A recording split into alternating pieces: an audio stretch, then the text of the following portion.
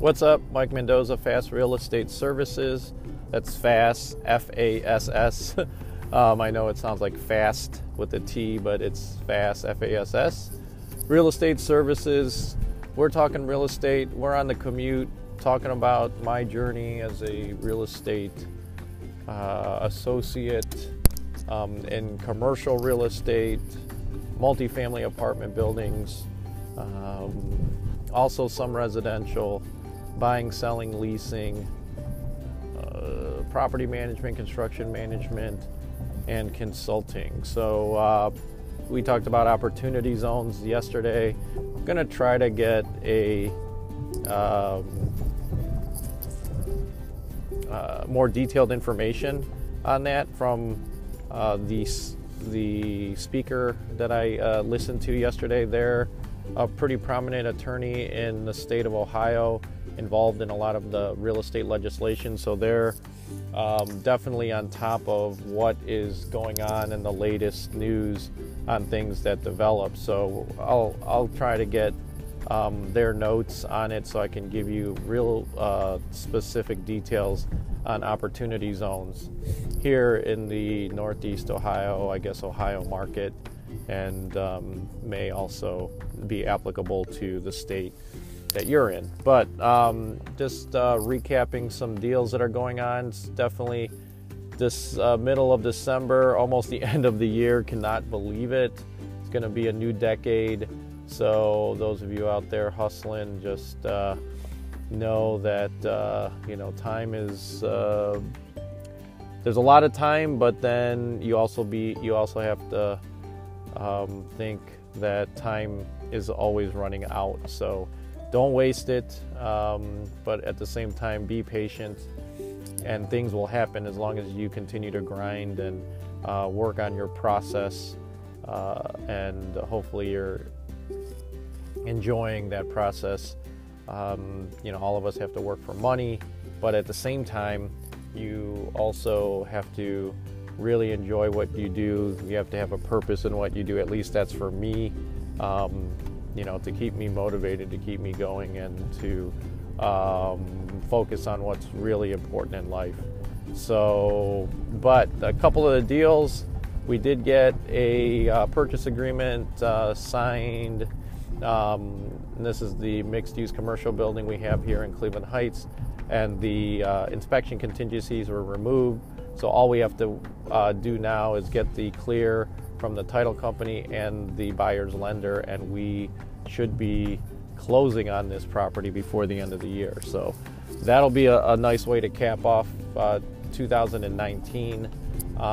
That lead came from a postcard, believe it or not, or a letter that we sent directly to the building owner, and they called us because they were ready to sell. So you never know. I'm sending out Christmas cards right now, also sending out postcards to prospects that own multifamily apartment buildings and some mixed-use buildings. That's what I want to focus on for 2020, to list those for sale or for lease.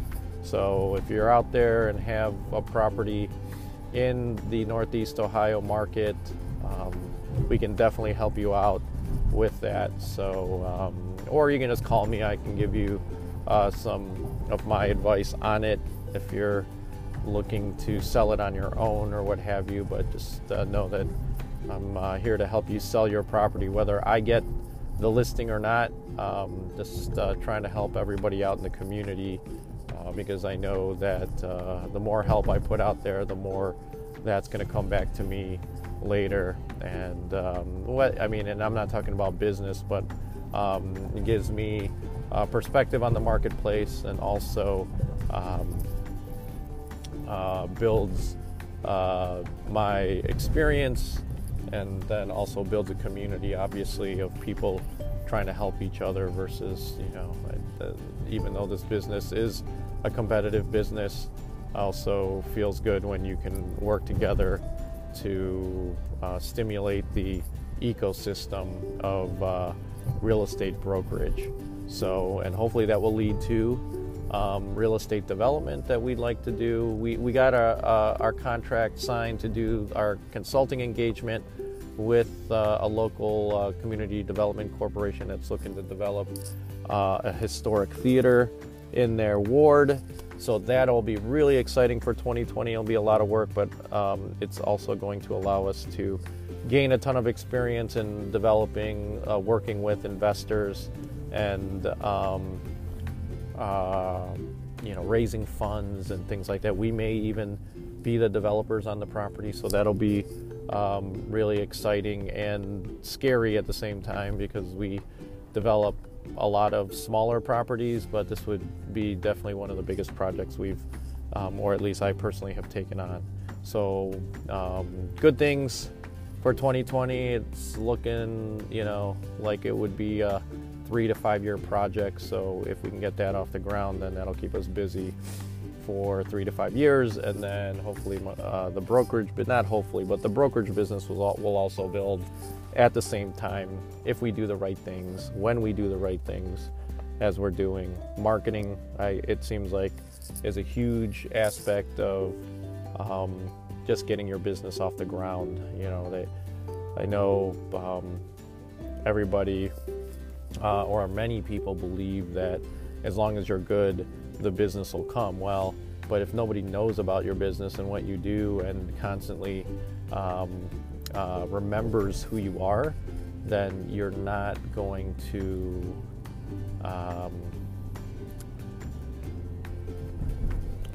you're not going to attract those people.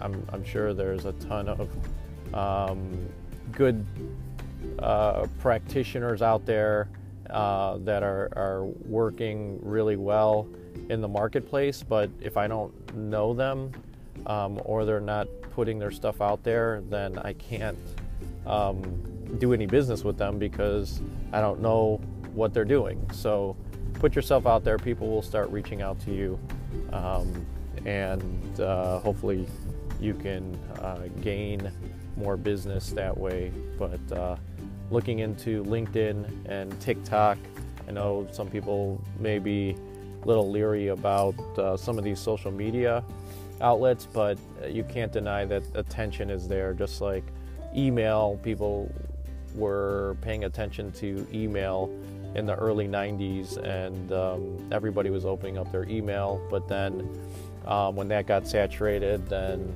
MySpace and Facebook and LinkedIn. LinkedIn is a pretty interesting study, because LinkedIn came out around in the early 2000s when I remember signing up for it first. Thought it would be a really good way on a professional level, because Facebook was out there to connect with people versus on a personal social level. And now it's evolving, and now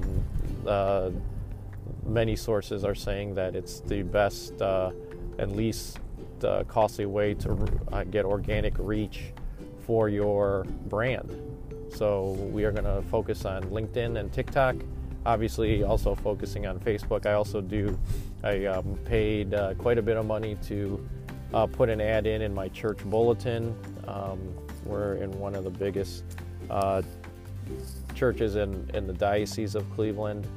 And there are a lot of high net worth individuals that go to that church, so hopefully that will increase my brand awareness there and possibly get some business from there.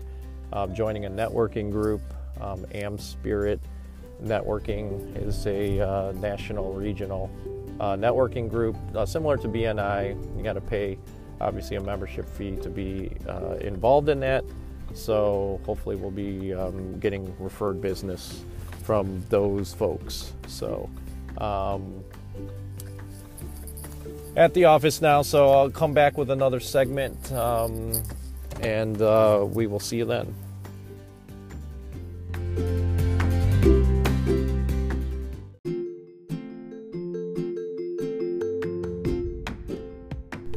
What's up? Segment 2, December 13th, Friday the 13th.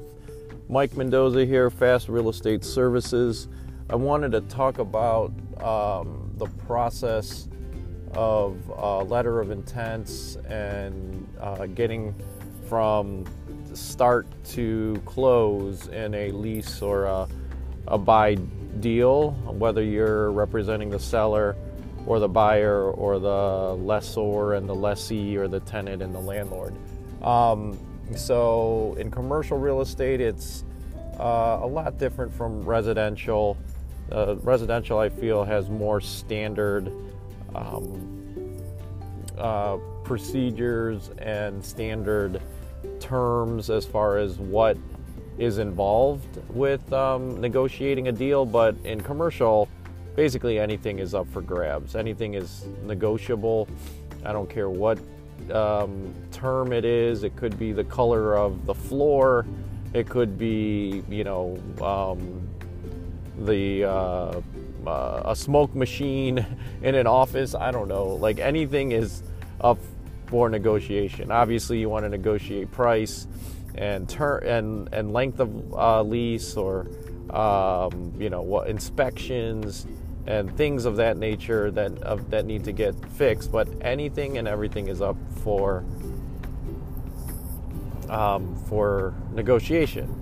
So sometimes the other thing I want to comment on that is that, when people discuss terms, sometimes they get emotional and sometimes even angry over the other party's requests or asks. Sometimes they get angry or upset because the offer is too low. This is the beauty of real estate, that you can negotiate anything you want, and it's a business proposition. It's not personal.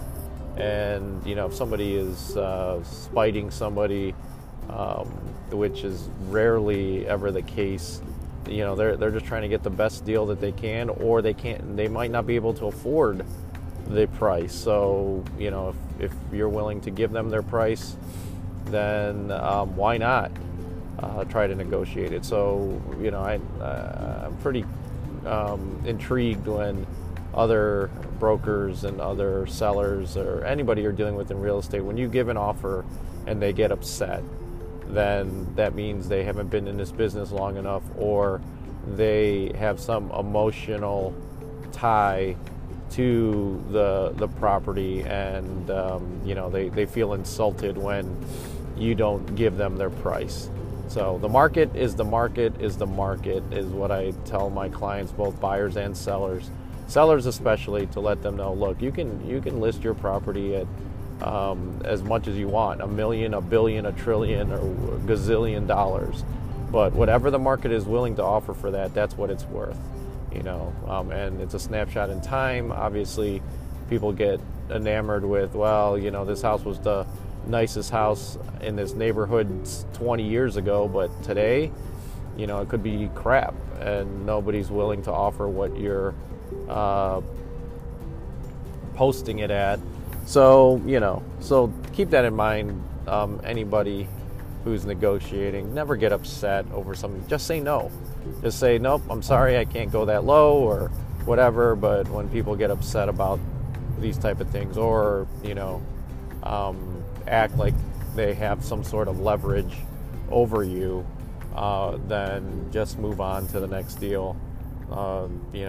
It's not worth your time and effort to deal with those type of people if they're not willing to professionally negotiate something that they full well know that is negotiable. So at any rate, when you represent the seller, or if you're representing a buyer and they want to buy or lease a space, then you obviously go look at the space, and then if they're really interested, they put in an offer. And the offer is not put in initially with a formal purchase contract or a lease. It is done with a letter of intent, which a letter of intent, or LOI, is a document, a summary document of the major terms of the deal that you want to be agreed upon and included in the formal lease or purchase contract. So obviously price, due diligence periods, things that remain, financing contingencies, things you want the seller or buyer to do prior to closing, and what's included in rents or in the proceeds of a sale, whether that be, is CAM charges included in your lease payment. CAM is common area maintenance, so it's money above and beyond the base rental rate per square foot to maintain the property. You also,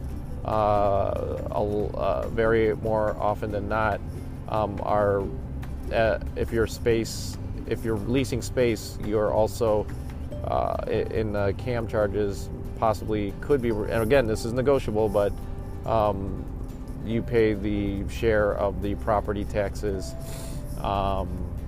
and insurance on the building. So, so there's different types of leases. We'll go over that at a different time, but, gross leases, that means everything is all in. The rent for the space, the snow plowing, landscaping, all that stuff is included in the rent rate. But if they just have if it's a triple net lease, then you are paying as a tenant. You're paying for all the utilities, property taxes, and insurance, and then common area maintenance, like snow plowing, landscaping, cleaning, things like that. So you're paying for the lights in the parking lot that go on at night, and anything that is shared by the whole building. So all of that's put in an LOI. You also want to include in there that it's clear that you're representing the buyer or the seller, so that a commission will be triggered once a closing has been done. A lot of times you'll see these investors calling you as the agent, but then they're also dealing with 5 other agents because they think that they're going to get more information if they work with 5 different agents versus 1, which in some cases that's true, in some cases it's not. But you want to make sure that you get paid your commission if that's what you're working for in a brokerage situation, and then that's spelled out in the letter of intent. Letter of intent is signed. It's not a legal document between the parties to comply, but it's just a good faith and also in writing document to show, like, this is what we agreed upon and exactly what the terms are supposed to be, so that when they get into the formal contract, then it's just a matter of reviewing and signing and not going back and forth again to discuss terms. So letter of intent. Then the purchase contract should be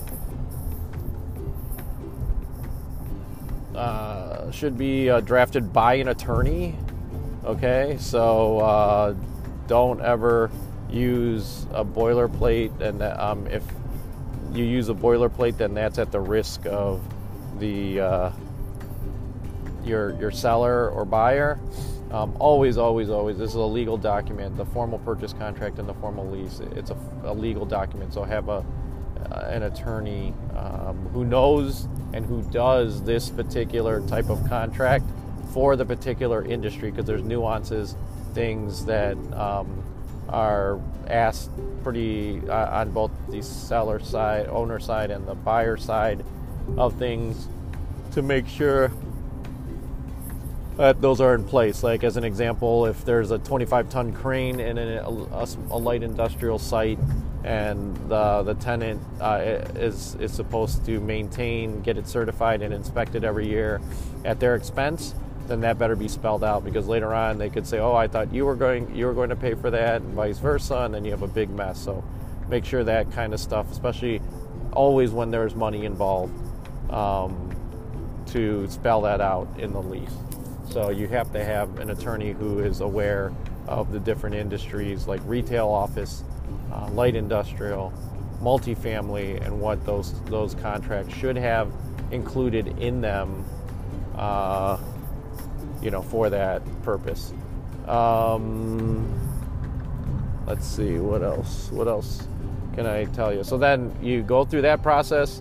Attorney vets the letter of intent, the the purchase contract or lease contract, and then they sign, and then you move in. So make sure that everybody's following all the timelines and provisions that were agreed upon in the lease, because that's the document that you're going to refer back to anytime there's some question or dispute over the terms of the agreement. So, and if it's not in there, then you better hope that it can be negotiated in later, and always get things in writing.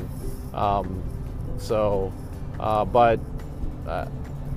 on the buy side, maybe even on the lease side of things, that may still be contingent on financing, closing as well. So if you're buying a building, the purchase contract, after being signed, after you go through, and this is your due diligence period where you're doing your inspections and getting any point of sale inspections from the city completed, you would take a look at that and or do that process first, and then underwriting happens for the loan, and then you can then look at what am I trying to say? Then you can look to after the due diligence period, then you're set to close. So it's a long, drawn out period. Always have backup offers. I am open and honest with buyers that come after a set of offers have come in and we've decided on an offer and signed the LOI. Just let them know it's still in the due diligence period. It's still active. They can see the property. You're going to disclose this also to the seller to let them know that, and feed their expectation that the deal may not, the original deal that they agreed upon, signed a purchase contract, it may fall through. And in a lot of cases in commercial, it's a higher propensity of failure to close than in residential. So although I've had my share of many residentials not closing, but could be a financing issue at the last minute. They could lose their job. Something catastrophic could happen to their business in the marketplace and things like that. So you really need to set the expectation. Like, I just assume, so that I never get disappointed, that if a deal is signed, that it's gonna fail. And when it doesn't fail, then it's bonus. But if it does fail, then we know that we've expected that and prepared for that with backup offers. And then you go back to the backup offers and say, hey, it's still available. And then we have more offers on the table. And then we decide and we go through the process again. We want to try to get through the process as quickly as possible. But you want to, where am I going? You want to try to get to closing, but set realistic expectations for the outcomes of that. So that is a little snippet of the process. We can help you out. Obviously, if you have any questions, give me a call or a DM. Instagram, Mike Mendoza 216. I'm on Facebook as well. You can message me there, or my direct cell phone number, 440-941-3692, and email mmendoza@fass-res.com, mmendoza@fast-res.com.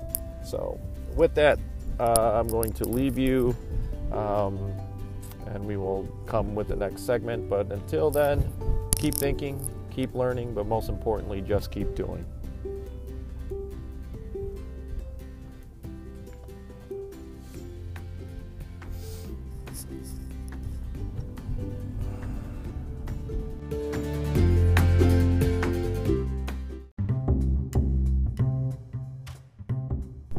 Segment number 3, Mike Mendoza, Fast Real Estate, talking commercial deals. I'm headed to show one of my properties, and one of the things I dislike, I guess, the most is trying to schedule these showings. To me, really, I especially for a commercial property or multifamily property, the proof is in the actual income that's generated from the property. Yes, you can go see it in the condition or whatever. I don't know why people are enamored with going to see the property. Now, I know you want to check it out, but if it's a truly good investment on paper, then you always have inspections and things to spend that time to look at things in detail, not beforehand and then figure out, do I really like the property? Now, I'm not saying that that's bad. You can take a look at a property and see if it fits and see if the pictures match. Here's a news flash. Any pictures you see on the internet are not the pictures that represent the property. Let me just put it out that way. The internet and current technology makes pictures look so good, and obviously people are putting their best foot forward and showing the best angles and pictures and conditions of a particular property. So when you get there, if it matches, then 9 times out of 10 I don't see that, but if it matches, then bonus. But if not, the pictures are not do not correspond with what the actual property looks like.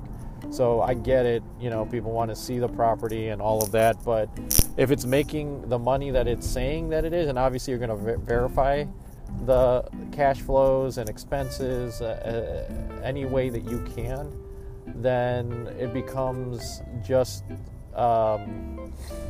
that you're buying it based on the numbers, not on the look of the property and or the condition of the property and so on and so forth. Now, people use this as a way to negotiate price, and but as long as you as the seller know the value of the property and it's reasonable and is supported by the numbers, then somebody's going to buy the property mostly for the numbers and not for how a property looks, or if this thing is leaking or the roof, some of the shingles are coming off. I mean, that's just part of the business, and at least I do that after I get an offer accepted. There's really no point, again, for me, there's no point in seeing a property unless I know I'm even in the ballpark to negotiate a deal. It's a lot of time and effort to go see a property and then figure out whether you're going to put an offer in or not. Again, you unless it's gated, you can go see the outside of the property and get a good idea. If the outside of the property looks great, then so a lot of times I assume that they're taking just as good care of the inside as they are on the out. Now, if the outside looks terrible, then you can say that, okay, maybe they're not taking care of their property inside as well, and make those assumptions. But I would spend more time going to find deals, analyzing deals, versus going to see properties if you don't have an accepted purchase agreement in place. So most of the brokers won't even show the properties, especially multifamily properties. It's a no-brainer. You got, what do you want to see? A kitchen, a bathroom, a living room, and a tenant's dirty mess in a property? Well, I don't understand what that's going to do to either convince you. Most of the time, you're trying to convince yourself that that the price is too high, which you're going to think that the price is always too high anyway, because you're buying it as an investment. You want to buy it for the lowest possible prices possible. So there's really no reason to go see the property until you have a deal in place, and then once that deal's in place, then you can spend the time to go look at stuff, and I almost guarantee you're going to have the same sentiment, and you're going to approach it the same way as you would have seen it beforehand, before you made the offer. So with that, I'm going to leave that segment. Just wanted to, I know people have possibly some strong opinions on that. So give me a DM on Instagram, Mike Mendoza 216, or you can call me direct. This is my personal cell phone, 440-941-3692. Would love to hear from you. Thanks for listening. I really appreciate you taking the time out of your day to listen to this. Hopefully it adds some value. But until then, keep thinking, keep learning, but most importantly, just keep doing.